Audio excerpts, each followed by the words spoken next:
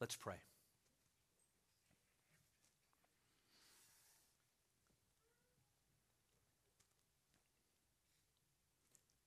Father, I pray now that wherever we've come from today, seeking you, skeptical about you, curious about you, joyful, tired, doubtful, whatever our state may be this morning, I pray, Holy Spirit, that you would teach us more about your love, about what it looks like, Father, to flourish in you. Please speak to us this morning. In Jesus' name we pray. Amen. Today's Super Bowl Sunday. In Venezuela, that means absolutely nothing, okay? It's just Sunday. But anyways, welcome, everybody. If you're here first time, once again, we are so thrilled that you are here. As I thought about this text, I remembered how there's this author by the name of C.S. Lewis. He wrote the Chronicles of Narnia. You may have read those books or watched those movies. And he talked about how human beings are chronological snobs. Snobs. We look at the past, and even if we don't really articulate it, we think that we know better than the people that came before us. We look at history, we read it, I mean, can you believe they did that back then? Failing to realize our own issues. That maybe the truths from the past were actually helpful to us. That just because we have, quote unquote, evolved as a society, that there were certain things that happened in the past, certain truths, ancient ones that have been discovered that remain just as good and healthy for human beings today as they were before. I was reading a book about this, and there was this concept that sociologists called the myth of progress. And here's what the myth of progress is all about. It's this kind of quasi-religious idea that human beings are evolving towards this utopian, perfect society because of the advances of technology, and that at some point, when we are free from religion, when we embrace our destiny as enlightened individuals, then we will finally achieve the dream that all of us have dreamed about. That is, of course, unless ChatGPT, right, and AI don't wipe out our consciousness, upload it to the cloud, and then create some sort of virus, fungal virus that infects humans and then turns us into zombies, you know? If you know what I'm talking about. Anyways, you probably watch too much Netflix. So here's the reality. There's been many advances in human history and civilization. It's true. That have resulted in human beings enjoying longer life, more stable societies, etc. And yet, as we continue moving forward, there's a lot of data that suggests that things are actually getting worse for human beings. If technology and the advance of secularism is so good, then why do we have so many human beings struggling with anxiety and depression right now? Why are human beings facing this plague of meaninglessness, a lack of purpose? We lose ourselves escaping in, virtual worlds of gaming and binge watching TV, or escaping in different areas of our lives. Why? Why are we at such levels of war with human flourishing if things are so good? What is the source of joy of the human heart? There are all sorts of stories. There are all sorts of narratives that you may have heard at some point or another. Marketers paint a picture of a preferred future. The media that we consume gives us a vision of the wonderful, beautiful, true, good life. But it seems that the future never arrives. So out of all of those visions of human flourishing, which one is the true one? Which one is the one that's going to give us lasting joy? Which one is going to provide the kind of transformation that our soul longs for, that our hearts ache for? What will it take for you and me to feel fully alive? Don't you want that?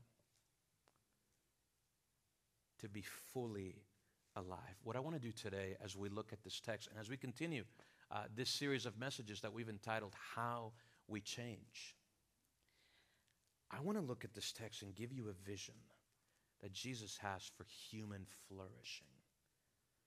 And here's how I'm taking that word today, human flourishing. It's the idea that Jesus Christ desires for you and me to have a life of joy that is fruitful. Jesus Christ desires for you to have a life of joy where you bear much fruit. So I want to give you just 3 principles for that. Let's look at the text. Look at verse number 1.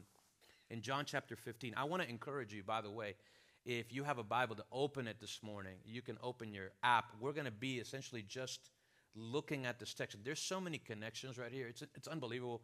We won't be able to get through all of them. But I want to give you at least these 3 principles. Look at what the text says. This is Jesus speaking. I am the true vine, and my Father is the gardener. Every branch in me that does not produce fruit, he removes. And he prunes every branch that produces fruit so that it will produce more fruit. One principle for living a life of flourishing, for experiencing this kind of transformation that Jesus longs for you and for me, is number 1, to recognize the true source of life.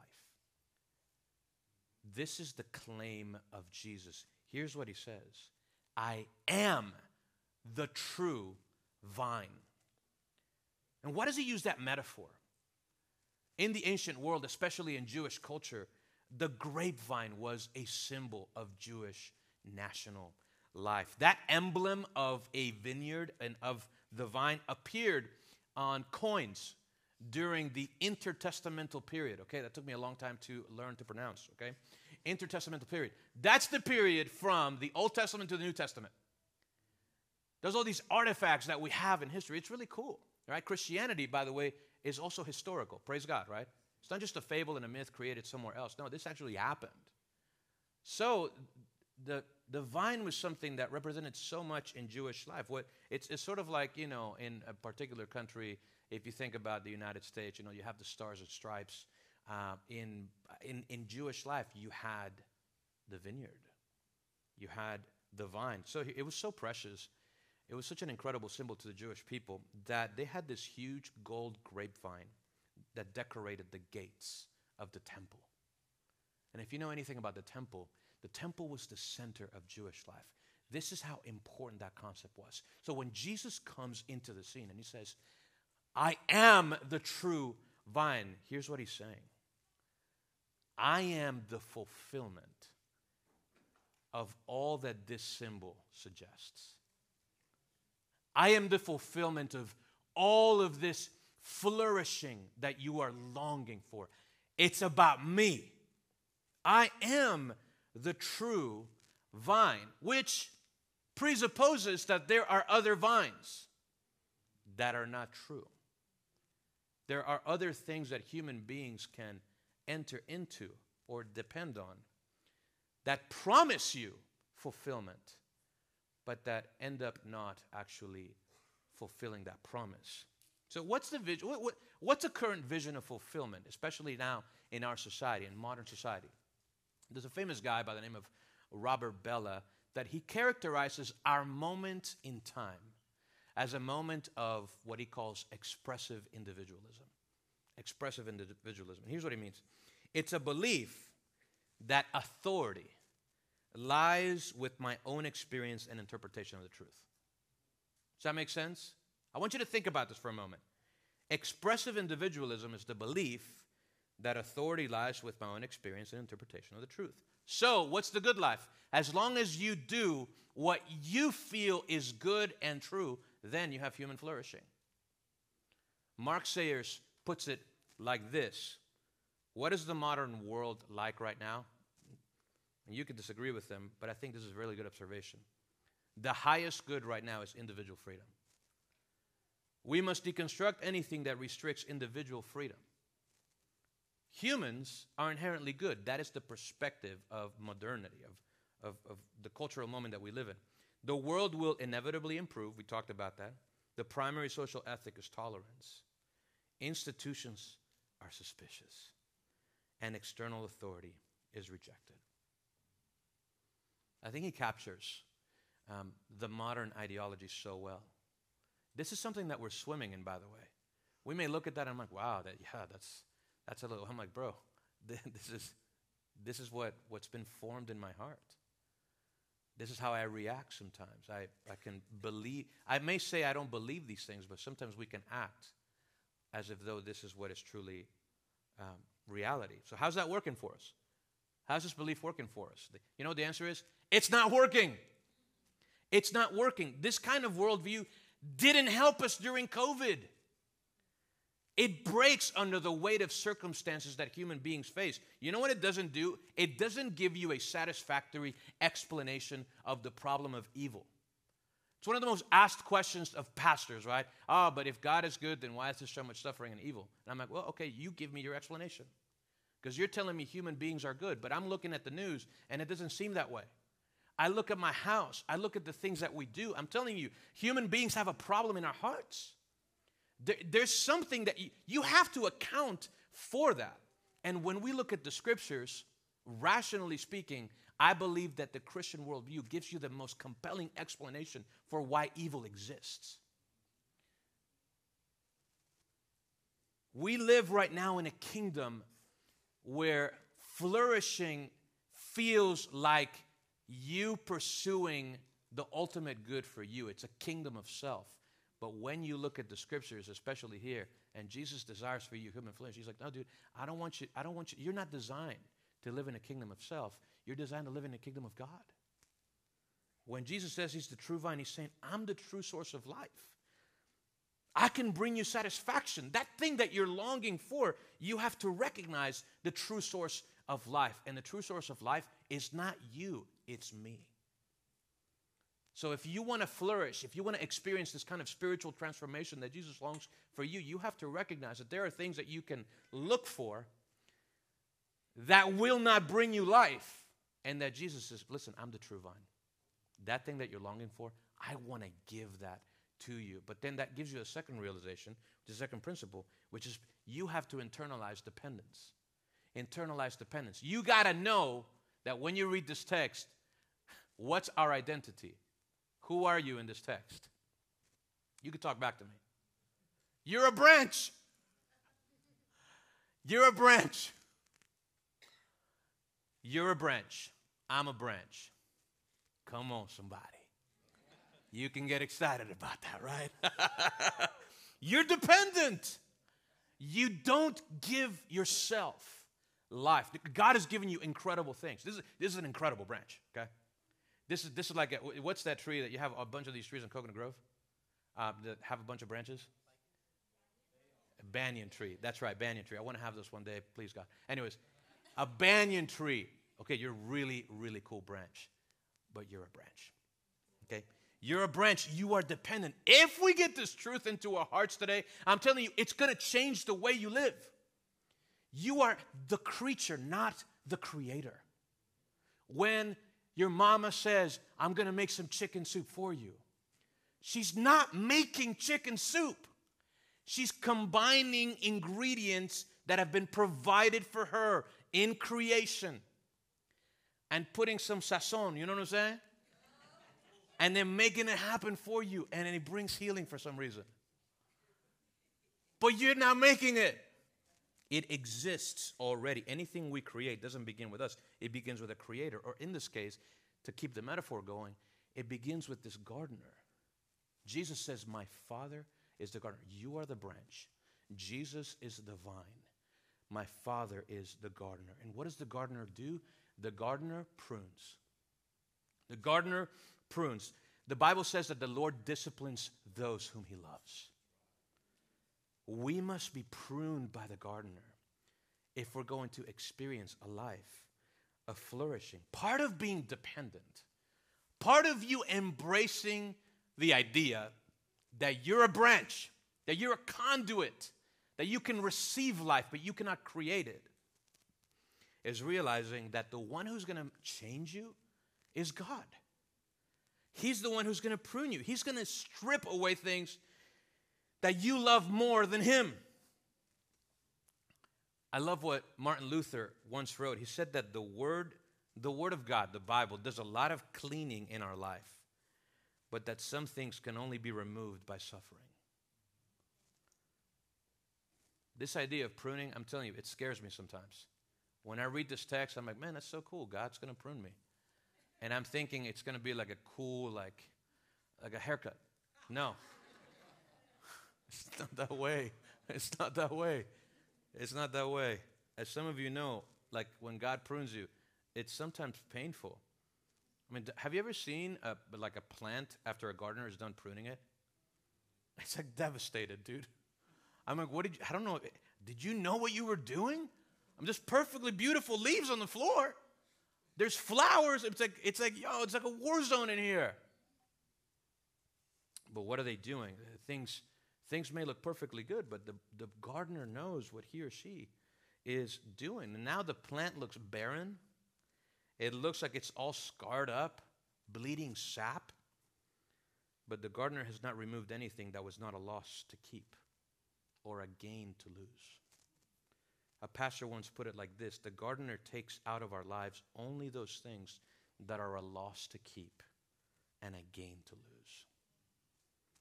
It's painful, and I'm not saying that we'll always understand it, but when God prunes you, he's helping you grow. He's actually helping you flourish. I remember that was one of my reasons why I needed to go away to Chicago. Me and Cassie, my wife, were praying. And I'm from Venezuela, have lived here in South Florida, pastored here at a church for a season. And then there was a moment where we really felt like we needed to leave Miami. And out of all the places that we could have gone to, we went to this really cold place called Chicago, you know?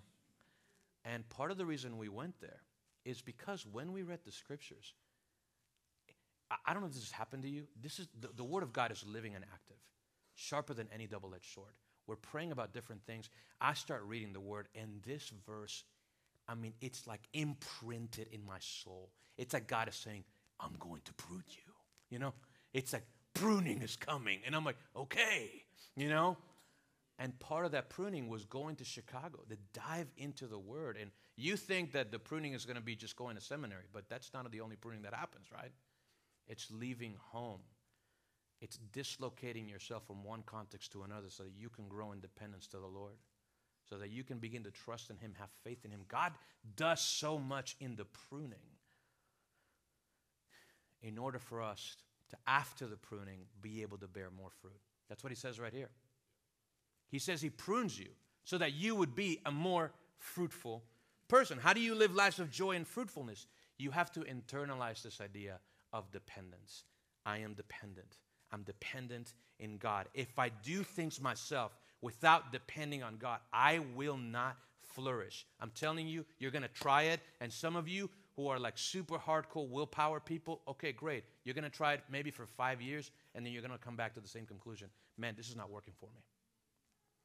How do we flourish? How do we experience a life of joy and fruitfulness? Number one, we recognize the true source of life. Number two, we internalize dependence. And let's go back to the text. Look at what Jesus says. Remain in me, and I in you. It's so beautiful. Remain in me, and I in you. Just as a branch is unable to produce fruit by itself unless it remains on the vine, neither can you unless you remain in me. I am the vine, you are the branches. The one who remains in me and I in him produces much fruit, because you can do how many things without me? Nothing without me. That's a strong statement. You can do nothing without me. What's the third principle here that we find? Listen. How do you flourish, experience this life of joy and transformation? You have to make your home in God. Make your home in God. The reason I tell you that, and I was going to tell you, man, abide, remain, is because that word remain in the Greek language is the word meno. The word meno, which means and can mean to make your home in. Isn't that an incredible picture? To make your home in God. That Christianity is meant to be lived at 100%. It can't just be a side gig for you. By the way, people in Miami love side gigs. Third, fourth income streams, right?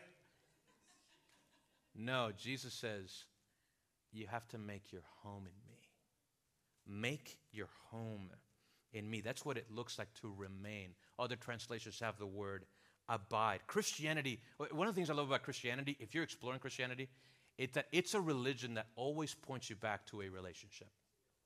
It's a religion that always points you back, not just to like a plan, but a person.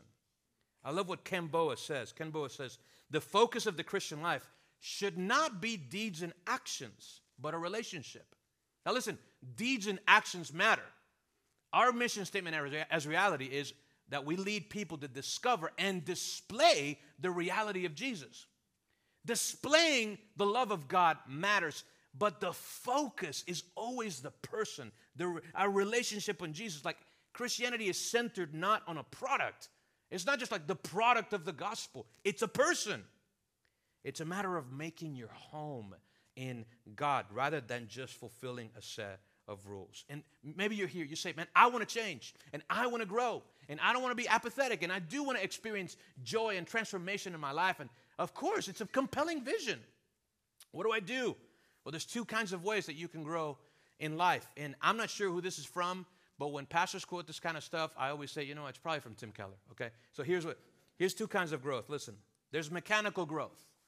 Mechanical growth is the kind of growth that people experience from external compulsion, external forces. So for instance, you can experience growth or you can change if you go to counseling. But you can change for a particular set of reasons. It's like, for instance, you can meet with a husband, right? I can meet with a man who wants to go to counseling, and the only reason he wants to make changes in his home is really ultimately for himself. Like he's afraid maybe that he doesn't want his wife to leave him, or he's prideful. He doesn't want the stigma of now being separated. He has a desire for something else. He desires a stable home. I want you to feel this. In all of these things, he's not wanting to change to love his wife. He's loving himself. He wants a stable home. He wants a good reputation. The same thing happens with religious activity. It's the fear of punishment. Man, if I don't do this, what's going to happen? It could be pride, a desire for blessing. It may look like love for God. People could just come to church and do religious activities. But as soon as you remove kind of external pressures that push you to do that, you can just go back to the way that you were because it was outside of you. Here's another example. If you take a piece of metal, you can heat it up. You can restructure it. You can bend it, at which point, when you take away the pressure, what happens? It snaps or it breaks. And what religion can often do is that it can make you busy for Jesus. Can make you really busy for Jesus. A lot of new Christians, they really get busy for Jesus, but they don't develop friendship with Jesus. Don't you want that? When Jesus says, abide in me, make your home in me, this is an invitation to intimacy. This is what he wants. This is what I want for me. You know that? I need this, by the way. I'm not just a master of this. I'm going through this with you. God, help me to make my home in you. Help me to remain in you, to cultivate my relationship with you, to build friendship with you. So there's one kind of change, the change that is mechanical. It's outside of you. It's not inside. But you know what the gospel does? You know what the true vine does in you? The gospel changes you in a totally different way. It changes you like intentionally but organically. Intentionally but organically. That's the other kind of growth. It gives you life from within. Internally. How does he do it? When you remain in his love. When you make your home in him, the gospel saturates you with the reality of the love of Jesus. Specifically, this announcement about what Christ has done for you. You know what Christ has done for you? He came to save us from our sin. The brokenness that we experience, the curse that human beings are under, Jesus Christ came to destroy that on the cross so that you can experience a relationship with him. It's incredible. He gives us that invitation, that opportunity. That's why 1 John 4:19 says, we love him because he first loved us. What is the source of human love for God? It's God. He's the true vine. He's the one who fills you with joy. He's the one who empowers you to be a fruitful person. That's why Jesus says, not only do we remain in him, I love this. How does he change us? He remains in us. Abide. And then Jesus says, and I remain in you. How do you become a Christian? You know what you do? You confess that Jesus is Lord, and then he makes his home inside of you. He remains in you. And then we have to come to this realization. It says it on the text. Apart from him, we can do nothing. We can do nothing. What does that mean? Because maybe you're sitting down, you read the text, you're like, dude, I can't. I work. I do things. I travel. What's Jesus talking about here? Here's what this means. Apart from Jesus Christ, you can do nothing of kingdom significance. God does not care about it. If you do things apart from the vine, it doesn't matter how much charity you give away, how many businesses you build. It doesn't matter how many cool relationships you develop. Jesus is very strong and direct here. He says, like, you can do nothing. It means nothing in the kingdom of God. And listen, you and I are living in a time where there are so many things that are vying for our attention. There are so many things that are distracting our energy, pulling us away from making our home in God, and so that we can try to make it somewhere else. And the key to a joyful and fruitful life here is that we steward our resources and our energy, and we make Jesus like, man, I got to focus on him because I actually really want this joy that he promises. I want this fruitful life, and that's only going to happen in us if we learn to make our home in God, to abide in him. If you learn nothing else in 2023, I promise you, if you learn to abide, to remain in God, your life will be different. You'll wake up in 2024 and you'll be like, oh my gosh, I have a different kind of joy, even though my circumstances it could be difficult, but there's something in me. God is sustaining me. I have life that I never knew before. I'm seeing the beginning of fruit in my own home, in my own heart. Something has happened when we learn to abide in God. I'm telling you, Jesus promises that we will experience his joy. And I'm trusting in his promises. Listen, so we have that principle. We make our home in God. And then this is what he says in the text. My Father is glorified by this, that you produce much fruit and prove to be my disciples. My Father is glorified by this, that you produce much fruit and they prove to me my disciples. Verse 9, as the Father has loved me, I have also loved you. Remain in my love. You know what the point of this text is, right? Remain. Remain. Remain in my love. If you keep my commands, you will remain in my love, just as I have kept my Father's commands and remain in his love. And here's the promise. It's so beautiful. I have told you these things so that my joy may be in you and your joy may be complete. God wants this for you. He wants you to have joy in your life from him. That's why he's telling us these things. What's the principle here? One principle that we discover in experiencing a fruitful and flourishing life is we need to exercise extraordinary obedience. Extraordinary obedience. I say this, and I wanted to tie this especially to these last couple of verses because joy and obedience sometimes don't really come together. Sometimes when you mention obedience in church, it's kind of like, oh my gosh, my shoulders just got heavy, right? Like something just happened in my body where I feel like, I don't know, like I'm walking out and I'm feeling guilty. That's not what God wants for you. It's an obedience that flows out of love for him. Because he loved you, you obey. You don't love to earn his love. Look at all of the connections in John chapter 15. God is glorified when we are fruitful. That's what he said in this text. God is glorified when we're fruitful. To be fruitful, you have to remain in Him. To be fruitful, you must abide in Him. And then it says right here in verse 10, we just read, the key to abiding is obedience. Do you see all the connections here? It's all connected. When the Bible speaks about being fruitful, by the way, it does so in at least two ways. It's like in the fruit of the Spirit, something happens in you when you remain in God. He begins to change you. You begin to become a person of love, of peace, of patience, and kindness. The fruits of the Spirit, right? That begins to happen in you. But then also, you begin to move outward and share His love with others. And so there's the fruit of people actually coming and experiencing Jesus Christ as a result of what He's done in you. What does it mean to be a fruitful disciple? It's a disciple that's growing in Jesus' love, but that is also inviting and making disciples and seeing fruit in the lives of the people that they're evangelizing and bringing to Jesus. Does that make sense?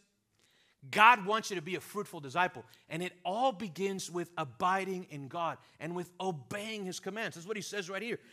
If you keep my commands, you will remain in my love. God is glorified when this happens. So a question for us this morning, if you've been following Jesus for some time, it's coming right out of the text, is, what kind of fruit has God produced in you?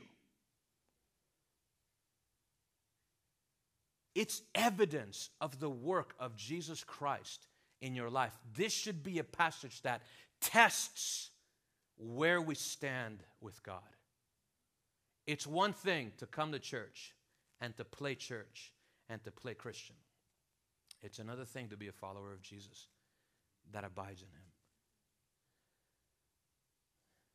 If you were to look at your life, if those closest to you were to look at your life, what kind of fruit would they see?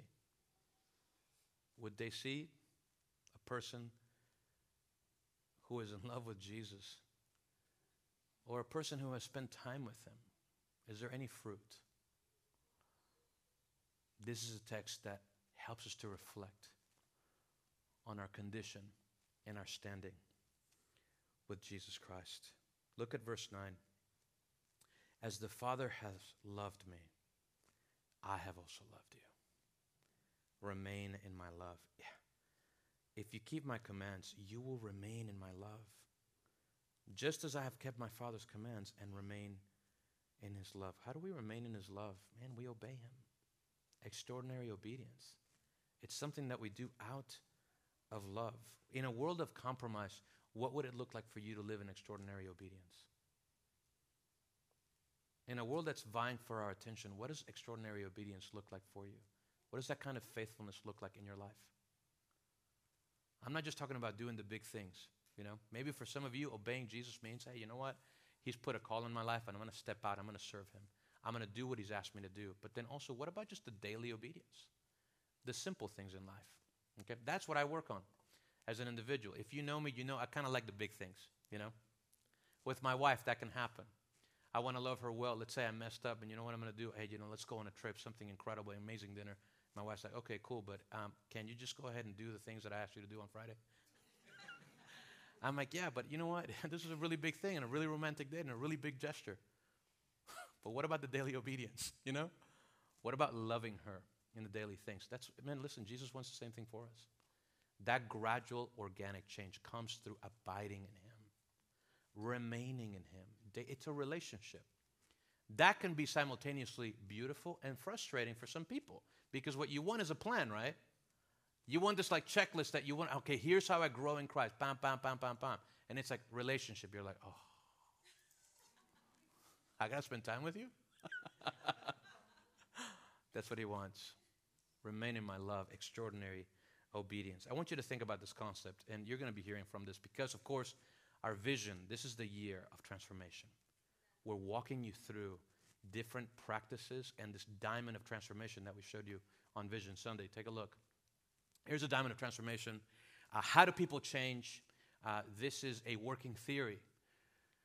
We change. We need truth. The truth of His Word, the truth of the gospel. I want you to see how in this text we see all of these different things taking place. Look, truth. What does Jesus say in the beginning? I am the true vine. Okay, practices. You know what He says? Remain in me. Abide in me. Practices help us to Be conformed into the image of God. Remain in me. Make your home in me. Number 3, community. You're like, dude, where was community in the text? We didn't read it. It's in verse 12. Check this out. Jesus says, this is my command. Love one another as I have loved you. Community. And then, of course, mission.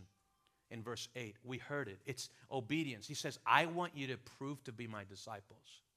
I want you to be fruitful. And where does the power come from? It doesn't come from you. It comes from the Holy Spirit. Because guess what? How does Jesus remain in us now? Here's what he does. He told the disciples, I am going away, and I am sending you the Holy Spirit. How do you change and how do you experience a life of joy and flourishing? You do it by making your home in God, acknowledging the true source of life, internalizing dependence. It's about you. It's about me submitting to your love and your will, and finally just by practicing Holy Spirit empowered obedience. Amen? Where do you find yourself today? Which of these maybe resonate with you more? What does it look like to abide with God? Have you been abiding with Him? Have you ever experienced the intimacy that can come by being in the presence of God? I want that for you, but Jesus wants that for you. And I know He wants that for me. So I want to give you a tool, something very practical that you can put into practice this week. This is a concept called practice the presence, okay? Practicing the presence. By the way, if you're wired like me and you're a little bit skeptical, when I first heard this, I imagined people like playing flutes and being a little weird, okay? Like, whoo, practice the presence, you know. It's not that. That's truly how I felt, okay? But this is what it means. It's a very ancient concept. It's keeping in mind that God is with you as you go about your day. It's practicing, it's becoming aware of God's presence as you go about your day. And this concept was popularized by a guy called Brother Lawrence in the 17th century, okay? He was a Carmelite monk in France, and he had the cool job of being assigned to kitchen duty in a monastery, where he prepared and cooked the food for the day and he cleaned up afterwards. It was such a dull task to be a dishwasher in a restaurant. Can you imagine? I've been there. I've been a dishwasher in a restaurant. And here's what happened. Brother Lawrence began to infuse his relationship with God in the menial tasks of life. Instead of just doing the dishes or cooking the meal, he decided to have this ongoing conversation with God as he went about his chores. Brother Lawrence believed that God could be invited into everything, and he did, and his presence could be enjoyed at any time. Brother Lawrence's objective was this: I want to keep a steady connection with God throughout the day. I want to remain in Him. I want to make my home in Him. I want to order my life in such a way that everything I do is guided by and connected to God. Here's what Dictionary of Christian Spirituality says. It says this: Lawrence encourages the people of God to sustain living intentionally and without ceasing, an attentiveness to God's close presence, where the believer, followers of Jesus, understand that in His presence and ultimately nowhere else is fullness of joy. Joy.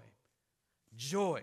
Joy. At God's right hand are the deepest and most enduring pleasures of all. So, practicing the presence of God, as described by Brother Lawrence, is this life that is filled with intimacy and joy. Intimacy and joy. How do we do it? How do we practice the presence? I'm going to give you 3 things. A, you pray and work. Pray and work. We want to be a church for Monday, right? Church for Monday. You wake up tomorrow, you go to work. What are you going to do? How are you going to put this into practice? How do you abide in God? You can pray and work. The idea here is that as you're working, you have one of your ears locked in heaven. When you pray as you work, as you have that phone call, as you meet with that person that maybe, I don't know, right? What are you doing? You are inviting the eternal into the ordinary. You're inviting God, right? You're engaging with Him at work. You're praying, you're asking Him. How do you practice the presence? That's what He would do, right? He's washing dishes and He's praying. right? Tomorrow, this week, how do you practice the presence? You pray as you work. Pray as work. Another way of practicing the presence is beholding the beauty of creation. As you're engaged in the beautiful traffic of the 826, right? Maybe you live in Kendall and you get the joy of being able to drive to US 1 in the morning, right? You behold the beauty of the rain that clobbers your car. No. And so you behold. You have to stop and behold the beauty of creation. Rarely does beauty stop you. You have to stop and see it. You have to behold it. The way that the Bible opens is with God as creator. There's something about creation that redirects our hearts to our Maker. How do you practice the presence? Man, when you're beholding a beautiful sunset, when you're looking at a leaf, I don't do that a lot, by the way, but, maybe you can look at a flower, and you're beholding it, you're seeing something extraordinary. You're like, man, how did this come to be? You practice the presence of God. You're beholding the beauty of creation. You're praying as you're working. You're beholding the beauty of creation. And another way, it's very helpful, has borne so much fruit in my life, is to practice confession. Confessing before the Lord. Look at this powerful verse in the book of Proverbs. The one who conceals his sins will not prosper. You want to live a life of flourishing. You want to experience God's joy. You cannot conceal your sins. That will not work. But whoever confesses and renounces them finds mercy. How do you practice the presence of God? You practice repentance. You practice confession.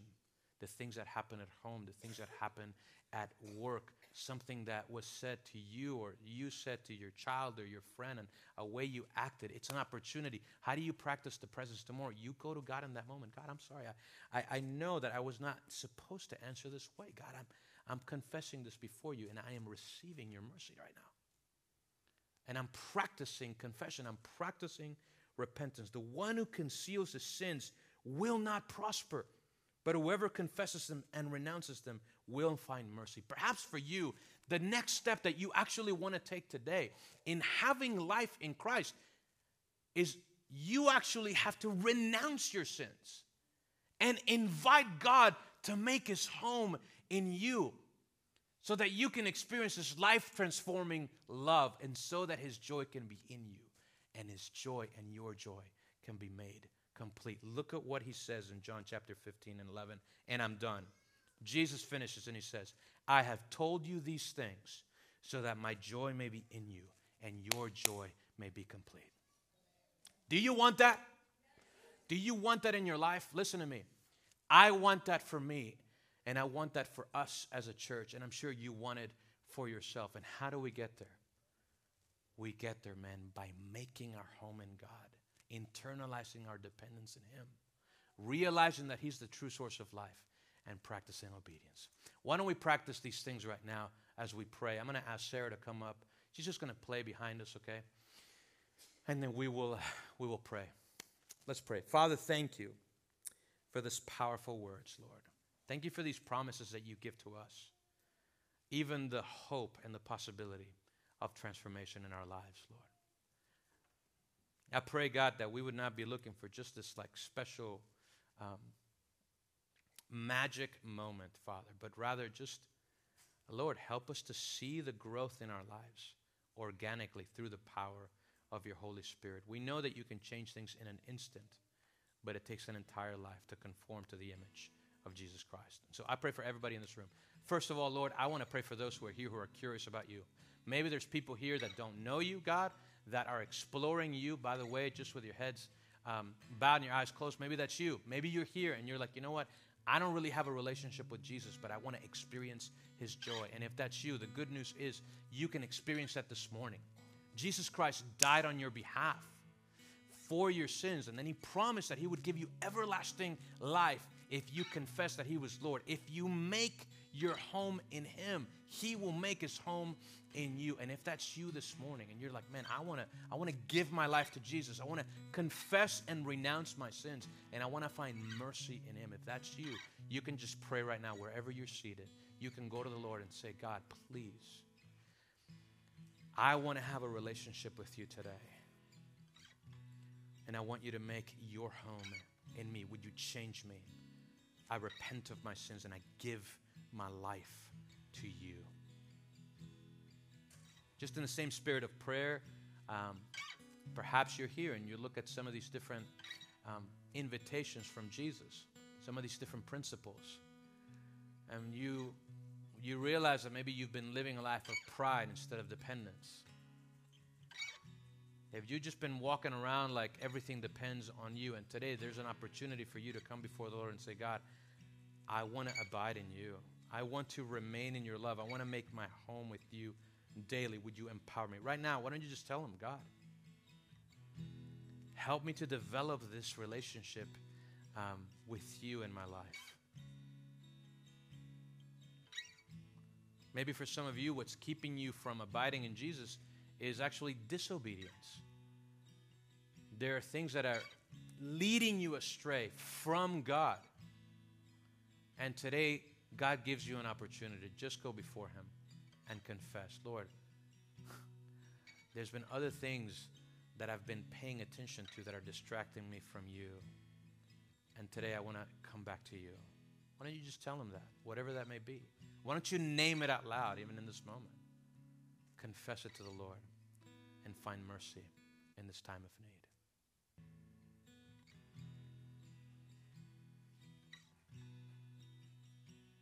Holy Spirit, I pray, God, please, that this seed of the Word of God that you've sown in our hearts today would bear much fruit, Lord. God, please help us to be a people who continue to learn to love you, to experience your love. And I pray that we would be a people that experience much fruit here, Lord.